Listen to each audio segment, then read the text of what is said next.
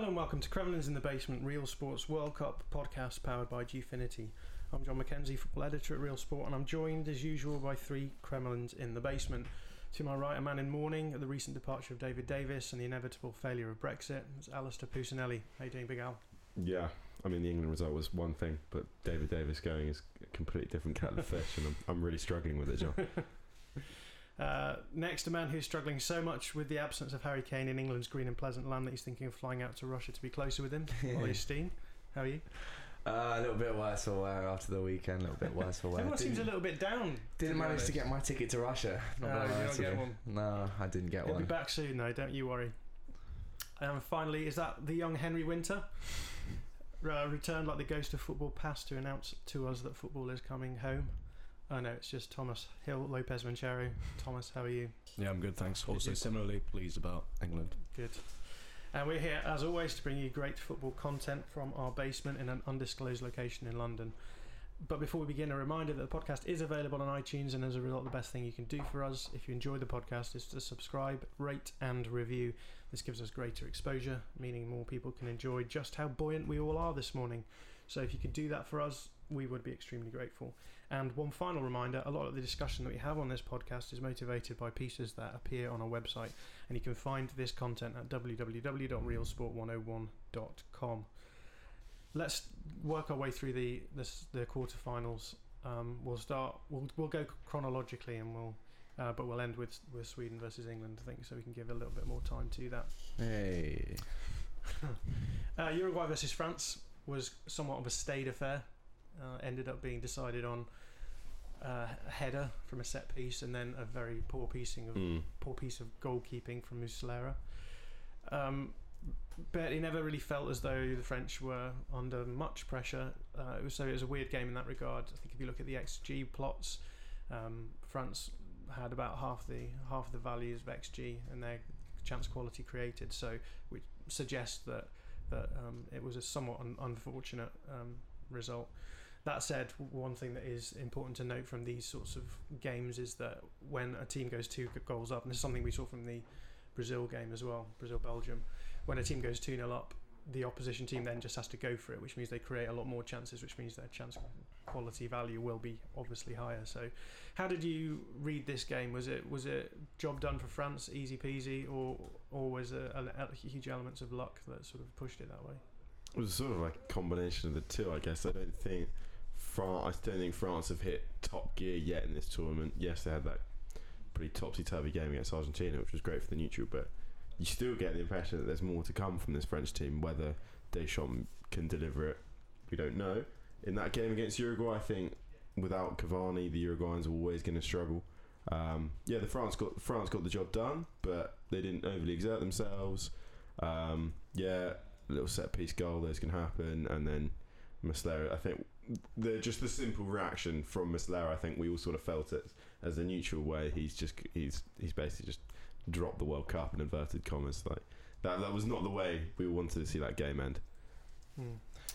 Yeah, Alistair, you made the point about them obviously like failing to reach top gear yet, but I just wonder if maybe like France are a team that don't really need to do that. Like they've got so many like quality players. Obviously it does seem like Deschamps is holding them back a little bit, but I don't think he's the necessarily the best manager for them, for that kind of squad. But like we saw against Uruguay, just like 2 moments, that's all they needed to break down Uruguay. 2 moments of like not even brilliance really in Griezmann's case. And so I wonder if, a little bit like Brazil, they are a team based on those moments, and they don't necessarily need to always be like firing on all cylinders. Yeah, but I guess in Brazil's case, as we're going to talk about, it didn't work out in the end. So is there a sense in which France may well come undone in the next couple of games? Very, very possibly against Belgium. I think Belgium probably going to be the biggest test they face so far. But you know, a lot of talk has obviously gone on about Didier Deschamps and how suitable he is for managing France, but at the end of the day he's implemented a really efficient brand of tournament football, and they might not be playing the scintillatingly attacking style of play that you'd expect from a team like stacked with that much talent, but they're keeping clean sheets, they're taking advantage of key moments. They had 2 shots on target against Uruguay, scored both. And that's what you want in tournament football. You don't have to be playing at your best. You just want efficiency and an ability to get the job done, which is what they're doing. Yeah, I mean, a lot of the statisticians and the tacticians were telling us that both Belgium and France were managed by managers who were poor coaches in many respects, and yet both of those coaches are still in the tournament, and one of them will get to the World Cup final. Why do you think that the World Cup tactically has been so unusual in that regard? It feels as though in the past, I guess, couple of decades, it's the winner of the World Cup has tended to be one of the better technical teams, who playing in the best manner, whereas this time round it doesn't really seem to be any guarantee of anything. Like, you can play poorly and still go deep in the competition. Why do you think that would be the case? I guess there's just more of a focus on your collective as opposed to having a greater degree of technical quality amongst your team. There's more focus on being organised and playing a style of football that perhaps emphasises those priorities, as opposed to we've got the best players, we're going to outdo you in individual battles. I think there's more focus on team performances as a whole, which is what I think Deschamps has kind of instilled into France. Even though they are technically superior to a lot of teams, they're playing as a side that perhaps aren't or would perceive themselves to be inferior. Does anyone have anything to add on that? I think Ollie's absolutely right. I think I say countries everywhere in the world everyone's becoming more tactically aware, more defensively solid, and we've seen the passive teams, i.e. Russia and Sweden, do very well in this tournament for that exact reason. Teams are defending better, and they're much harder to break down, and so you can't really rely on, which is a shame, you can't rely on free-flowing football to get you the wins. You have to rely on those set pieces, which England have probably shown the most in this tournament, and that's what it is. In terms of Uruguay themselves, would we say that they've had a good tournament overall? Well, I mean, there was a lot of people tipping them to get to the final itself. Again, they were, like you say, they're a team who were very solidly set up. At least at the beginning of the tournament, they came out in 4-4-2 and were very hard to break down, but seemed to lack any sort of creativity going forward. And then they changed that up into more of a 3-5-2, filled up their midfield a little bit more, and it gave them a little bit more of an edge. Do you think they'll be disappointed to be going? I mean, obviously every team is disappointed to be going home, but do you think they'll look back at this and say, on another day we could have taken this to France and been in the final? I don't think they should be disappointed. I think, as you mentioned, they changed their system to more of a 3-5-2. I guess it kind of worked out as, and that worked to an extent. They played better, but I think they've been showing up for being overly reliant on Edinson Cavani at the end of the day. And I think if you're relying on just one player and the system's not producing what the manager wants it to, I don't think you can be too disappointed with going home at a quarter-final stage. I think that was good for Uruguay. I think that was what many perhaps expected of them. I don't think they deserve to go any further. Okay. Yeah, no, I agree with Ollie. I think they did well. They obviously missed Cavani quite a lot. It's strange that Suarez, who normally you would assume was the better of those two players, couldn't really step up to the plate. But yeah, against France, it was just that they were defensively solid. I thought for parts of it definitely, but then they just didn't have really. Stuani just didn't offer the same as Cavani at all. Yeah, I'd second that. I think at the end of the day, their lack of depth in the squad caught up with them. But I kind of feel they after that Portugal game, you felt they were building towards something, and if they'd had Cavani, that game could have been completely different. Yeah, and I think conceding the header from a set piece and to as go they in that did, way too. yeah, you set yourself up to keep things tight until the second half, and then maybe push a bit when you concede that goal, and then later on the Griezmann shot from nowhere. I guess it's just in those scenarios you kind of think this is just not going to happen for us. Yeah. And the game state obviously just didn't favour them at all, and so it was a shame. It's a shame that the game wasn't more entertaining, I think. But at that point, France just shut down, and it never looked like Uruguay were coming back into it. Mm-mm. The other game that day, there was the complete opposite. It was an absolute rip-roarer of a game that saw, again, Belgium went 2-0 up. Maybe against the run of play, I think, up until that point. But then in the second half of that game, they then sat back and dug in and managed to only concede one goal, which took them through to the semi-final. hard to know where to begin with this game. Where do you think this game was won and lost? Accuracy in front of goal. I think Belgium had, I've got it up in front of me, 3 shots on target in the end and ended up scoring twice. Brazil had 27 attempts, 9 of them were on target and scored once. You know, I think that tells you all you need to know about where that game was won and lost. But they created so much in the second half. Brazil took control of the game, came out a completely different team as they did in the first period, but just it couldn't take their chances. I think Neymar created 2 of the biggest of the game. I can't remember exactly. I think Coutinho might have put one over the bar really late on from about 10 yards out. Yeah. Point being, you take those chances, it's a different game. We would have been looking at maybe a 4-2 scoreline, for example.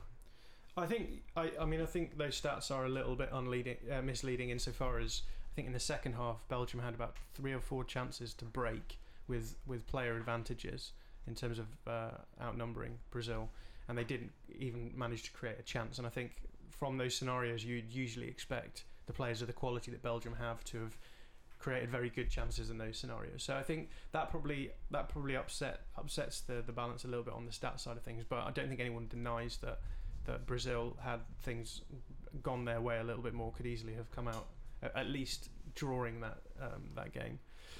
In terms of Belgium, they set up in a really interesting way. We'd be expecting them to start with Mertens and Hazard as sort of inside forwards behind Lukaku, but Martinez started with De Bruyne as a false 9 and then had Lukaku on one side and Hazard on the other, and De Bruyne dropped in a little bit deeper and the other two sort of overlapped beyond him. But it also meant that De Bruyne was freed from any defensive responsibilities, particularly in the first half. There's been a lot of people on social media pointing out this is a very Martinez move. He's done similar things at Everton, albeit with Lukaku and Stephen Naismith instead of Kevin De Bruyne, but no like difference. for like. Yeah. Do we think that was a good tactical move, or was it just something that was a little bit lucky? And I thought genius. I think complete element of surprise for Brazil. They would have not anticipated that at all. I think the talk was, Fellaini will come in and Belgium will go to a midfield 3, and I'm sure when they got the team sheet that's what they expected too. But to see De Bruyne so high up the pitch, how do you react to that? You can't, as much as you say, just treat it as normal, you can't. And De Bruyne got those little pockets, got his fantastic goal. Yeah, I think it was really smart for Martinez. I'm kind of excited to see what he does next against France. It completely baffled that defence, didn't it? You've got triple threat up front, really. Lukaku working those channels, dragging players out of position. De Bruyne just kind of playing in between the lines. Defenders don't know whether to move towards him or to hold position. And Hazard as well, being able to cut in from the left-hand side. You just don't know how to contend with 3 different players, all of which can move and twist and turn in different directions. But I thought, out of the 3 of them, I thought Lukaku was phenomenal. Again, his movement was absolutely different league, and it just created the space for the other two to work in. He didn't get on the score sheet, but he was one of the game's best players for me. I think also with Marcelo liking to push up, I think they saw that as a weakness. If they move Lukaku out to that right hand side, he can stretch that and open up the spaces for Hazard. We saw that happening so much, and in fact it was Marcelo who was defending De Bruyne when De Bruyne took that shot. I think again that was testament to the fact that Belgium were tactically aware where the weak point in that defence lay defensively at any rate, and they targeted that and it came off for them. Does this mean then that Martinez has been wrongly sort of treated by, I think there's been the expectation that because he had a poor period at the end of his time at Everton, that he was somewhat overlooked as a manager from a tactical point of view? But would you agree that people need to start coming out and recognising that he might be of a different league to someone like Didier Deschamps? I think, like Ollie was saying, tournament football is so different to league football that it's possible for Martinez maybe not to have been like the best manager at league level. Although I think the last few months at Everton were quite tough anyway from just an atmosphere point of view as well. Yeah. But I think like Ollie said, tournament football, only a few matches. If you set up with a clear plan, if you have a good plan, then you can go far, and he's shown that. And I think he is a good manager, and I don't necessarily think that just because he had a bad time at Everton means that he's a bad manager either. I think a lot of people were too quick to criticise him for that. For me, it's a strange one. I think even Kevin De Bruyne questioned his tactics during qualifying, or was it just after in the friendlies? And I think, although they got off to the tournament a good start, everyone was like, "Is this really the system for them? We don't see it working." If he hadn't have changed it against Japan, they'd be out of the competition. And then I guess his hand was forced in a way to change something, but we didn't expect that particular change. We just thought De Bruyne was going to go in the midfield three and they might go four at the back. But to do that, I tip my hat off to him. It was a bold move and paid off. Yeah, and I think what's been really interesting with Belgium is the fact that when they came out in the 3-4-3, which was allegedly the system that they were going to favour, it wasn't until they switched that system up that they started playing well. And at least I suppose he has recognised that and has been humble enough to be able to change it around.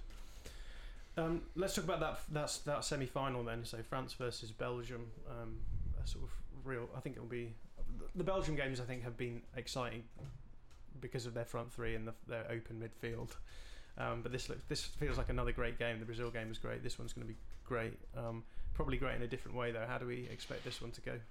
Well, you say that about their openness in their front three, but at the same time, just to go back to Martinez, I think he showed quite a lot of tactical intelligence. The way he set out against Brazil and then the way they sat back in the second half as well, just showing a different string to their bow.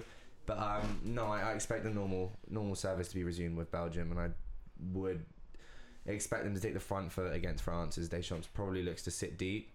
How do I think it's going to go? It's quite a hard one to call, in all honesty. But if I'm putting money on, I'd put my money on France. They seem, even for a younger side, more mature in terms of tournament football. That they are able to get the job done a little bit more than Belgium are, perhaps. Yeah. Would you guys agree with this? Yeah, this one's really exciting, isn't it? I think it's got the makings of being a classic World Cup match. I'm expecting Masters to stick with that. I'd like to see Lukaku have a go at Hernandez down that on Lukaku's right flank. Do you think they'll match up? I think so, and I think he's just going to target getting in that channel. You know, Hernandez is more, in my eyes, more of a centre back playing out on the left, as is Pavard, centre back playing out on the right, which makes them defensively strong. But you got to test their legs. I think Lukaku's going to look to bully them, try and get them behind. Hernandez is a outright fullback though, is he not? He's played a lot of centre back because Felipe Luis often is left back for. So most of his games for Atletico, apart from when Luis was injured, was. You're 100% on that. I'm confident. I'm not certain, but he definitely plays both. Okay. Yeah, so I think try and test his legs in behind, and it should be a good one. My worry with Belgium is though, after producing such a good result against Brazil, can they go again? I think that's their big test. In terms of France, it feels as though France haven't really been tested by anyone yet. They've not. They obviously had to take on Argentina and Uruguay, which on paper looks like quite a tough run.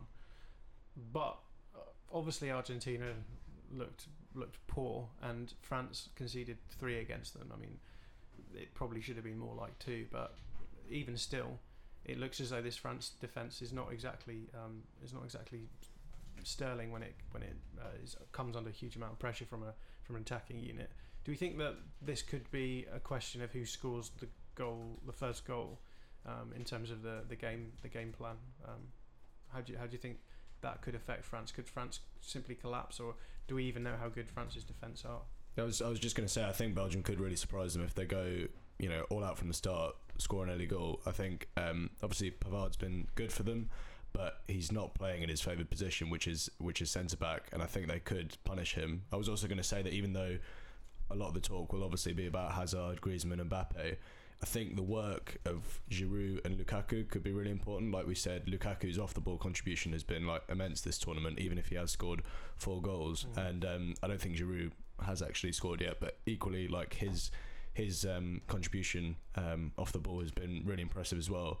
So I think those two could be quite a key battle there. So, in terms of how we see this one going as a prediction, how would you pick it? I have a feeling it's going to be quite open in the end, especially if Belgium do score first. France are going to have to come out of their shell and they're going to have to play, but that will most likely end up seeing them vulnerable at the back once more. 3-2. I don't know which way to call it, to be completely honest, but I just feel like it's going to be a 3-2 fairly high scoring game. Yeah. Okay. I think 2-1 Belgium. 2-1 Belgium. Yeah. Okay. 2-2. I'm gonna flip my coin. France on penalties. So you're just going with the status quo. Yeah. It's not like you, is it? No. Okay, the other two quarterfinals, Russia versus Croatia, Sweden versus England. Obviously, Russia versus Croatia was the evening game, which was played, I think, for a lot of people under the result of an England win, and so I guess people were maybe not concentrating quite so much as they might have done had it been the other way around. But this was an open game. It was good fun. There was a late equaliser, went to extra time, penalties. In terms of Russia, were you surprised that they managed to go so deep in the tournament? Oh, 100%. This is the 70th ranked team in the world, and credit to them. It was a shame because I think if you go back almost a year, Russia were building quite nicely for the World Cup, and they just had this massive drop in form. They came into the tournament, could they even get out of the group?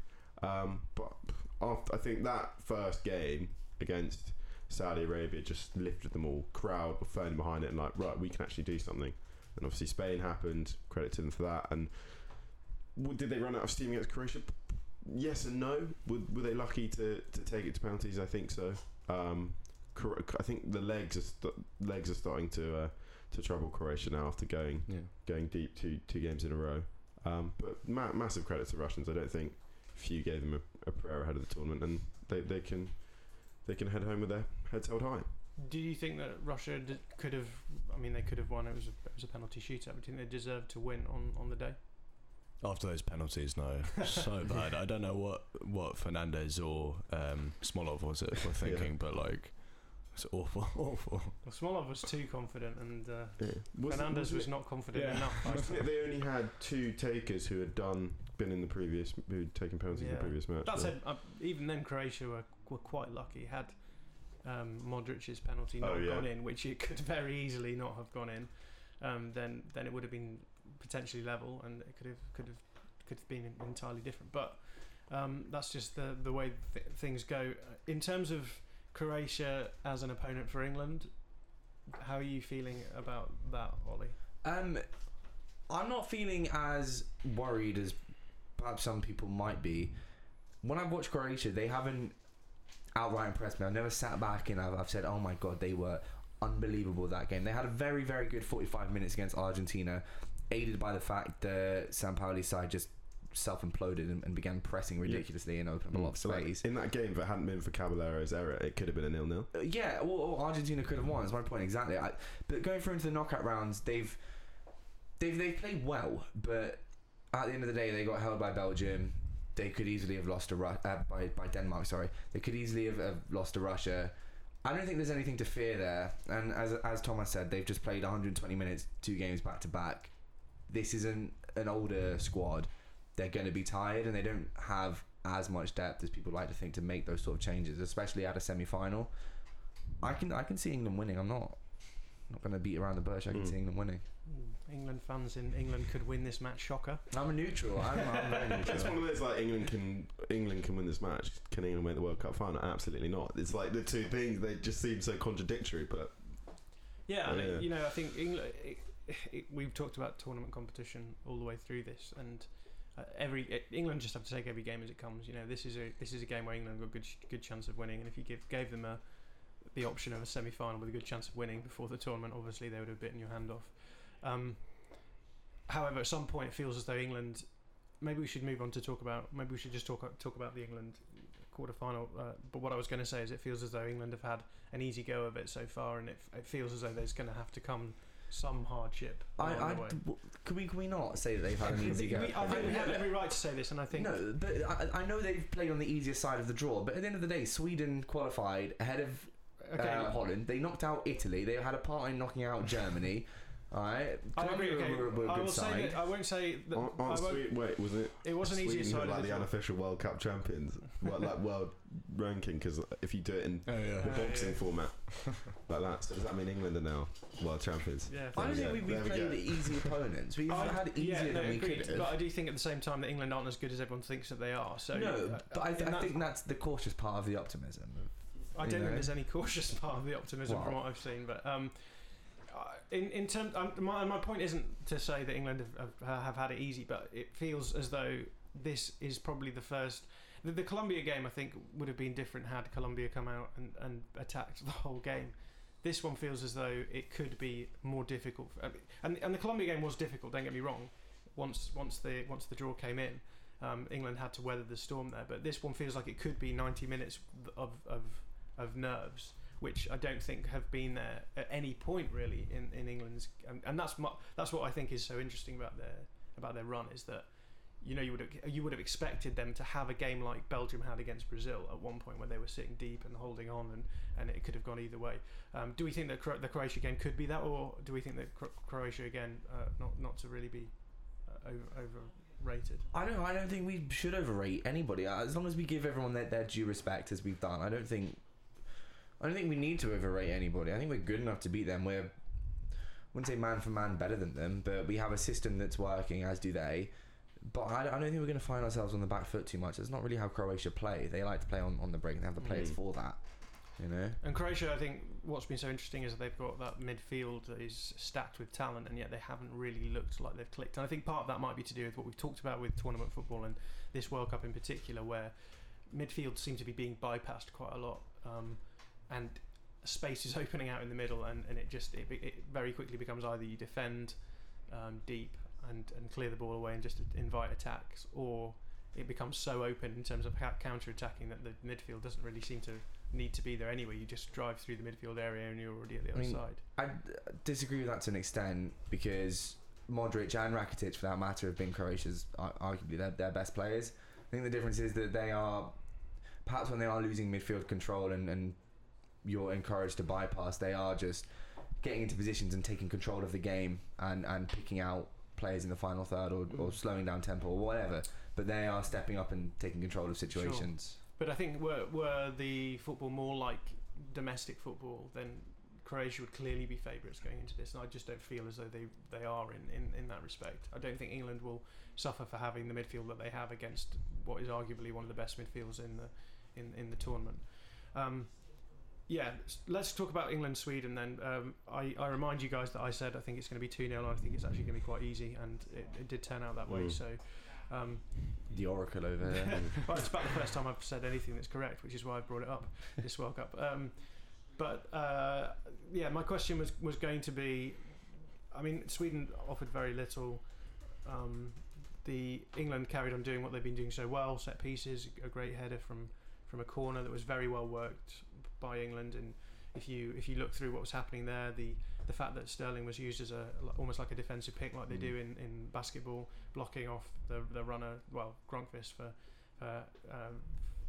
Maguire, so that he could get into that space on the penalty spot. The ball was great, etc., etc.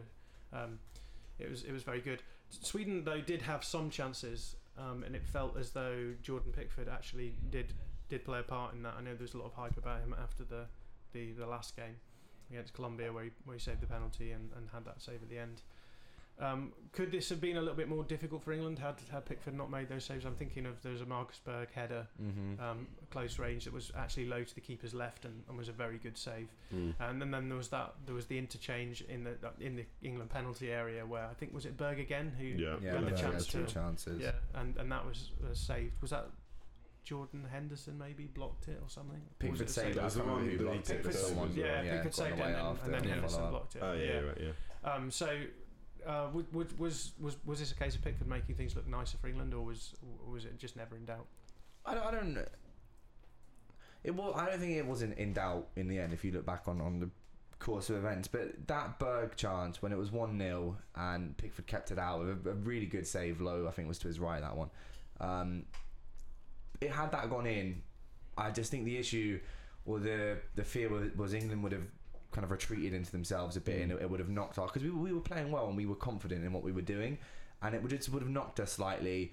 And then the problem becomes when Henderson's not as confident to pick up the ball and play passes in over the top. Sterling might not be as confident enough to take players on 1v1, and everyone's worried that if I miss this pass or I make a mistake here, they could break on us. And at that point, then I think you have to start worrying. But thankfully it didn't happen, and we don't live to see it. Southgate said himself, if one of those had gone in, you're barraging against balls coming into your box at the last 20. Sweden would have grown in confidence as well, and that creates problems. As much as Pickford's saves were good, I think he would have been disappointed if he'd let any of those in. But I think it was the fact that they were strong saves. They looked they didn't look. Yeah. It wasn't one that he got a fingertip on it. They were strong. They went away from the goal mouth. So what about Raheem Sterling? Obviously, had a couple of chances. There was the one where he was offside, which I think he was really screwed over by the fact that the linesman had been told not to signal offsides, because he probably would have preferred that had been called offside before he missed it. But the other one, a delightful pick out of the air from a Jordan Henderson ball. And to be fair to him, he went the right way around the keeper. The keeper got a hand on it, which was impressive. And should have passed it. Should have hit it back towards Kane. My question would be: is this not the result of so much pressure being on Sterling to score in the media and social media that he felt as he was trying to get his goal there? And to what extent do we think that actually that could be a negative consequence of people hating on him? I think it's already been highlighted how his off the ball work, what he's doing for Southgate's side, is so important. I would say, his finishing was poor. No matter what role you're playing, you should be putting away at least one of those chances. And I think a goal would just do, like we said before, wonders for his confidence. But at the same time, I'm not sure. I think he probably does need it from a confidence point of view, but from the role he's playing, he doesn't necessarily need to score. If Kane and others are getting the goals. If he'd have set Kane up, I think certainly. Yeah, exactly. Without a doubt.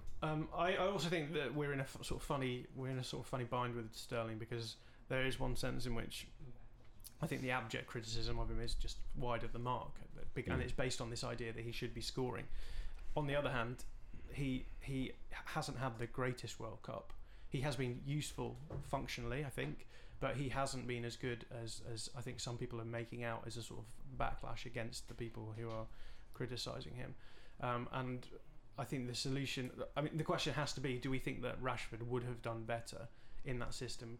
Do we think that, because for me, I think Sterling's performing well enough to justify his place, but everyone seems to think that Rashford would go in and would be scoring. I don't think Rashford makes that kind of run. I don't think Rashford gets on the end of that ball. He might do, but I like Sterling doing that, and it's just such a shame when and you probably will agree with me, when he gets in that position, you're not confident.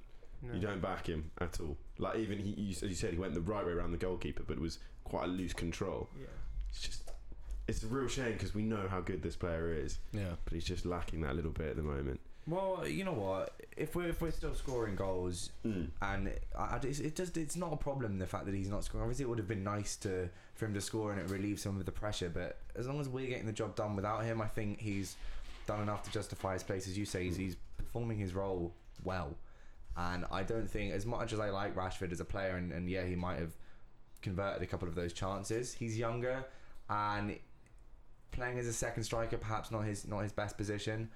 Whereas Sterling is confident between the lines and has experience playing as a central attacking midfielder for Liverpool back in his earlier days. And it's that sort of intelligent movement that I don't think Rashford is going to be able to do at this stage in his career. Perhaps one day, sure. And it is that movement that's winning free kicks and fouls and opening up space, and that's why I think he deserves to be playing. Well, we could talk about England all day long, but I think we should move on to start talking about the predictions for the semi-final, England-Croatia. How do we see this one going, and what score would you predict? I think it's going to be really cagey. Again, the opening exchange is probably going to come down to a set piece or two, just like Sweden. But I want to be confident predicting England 1-0, but I can't see that happening. I think Croatia will score eventually. Could go to extra time. I think Croatia looked quite poor defending from set pieces, at least. And obviously, like, England have just scored, they've scored 8 goals from set pieces, the most at a major tournament since 1966 for Portugal. So I think it could come down to that, like Ollie says. I still think it will be tight, though. I think a lot depends on and how Dalic uses Modric and Rakitic, because against Russia they were so ineffective when they were just the two at the back. But then when Brozovic came on, they could kind of, Modric at least could kind of push forward, and that made a real difference. So I think it'll be tight, but 2-1 England. 2-1 England. For me, it's just England just need to get through that first half an hour, and we all know that in the second half of the second half, the Croatia they're going to be super leggy. Yeah. So if they can get through, I think England are going to take this 1-1 now. Wow. You said I don't like saying it. I don't you like said saying that it. Sweden were going to win I know. after I know. extra I know. time, so you must Sorry, be feeling. You it's- must be feeling very confident. I'm not like. I'm confident that the white team will beat the Croatian team, but as soon as I say it's England, it just doesn't sit right. But no, I think they'll do it. I'm going to say. I think England are going to win. I don't think it's going to be that hard. I think they're going to be quite confident, winning quite confidently. But I think we've always known that England have got a really good chance of getting to the final. The question is what's going to happen when they get there. Right, that concludes our summary of the quarters and of predictions for the semis. The semi-finals obviously kick off tomorrow, so we will be back tomorrow with some form of podcast. I think I'm not entirely sure what we'll talk about. We'll probably talk about more general World Cup stuff, and then we'll be back to review the semi-final and look forward to the England game as well. So again, fun reminder, we are available on iTunes. Subscribe, rate, review. If you are a Facebook person, you can like our page at Real Sport, and Twitter. All of our football content goes at Real Sport Goals. Instagram at Real Sport 101, and our content is at the website www.realsport101.com. Thanks for listening.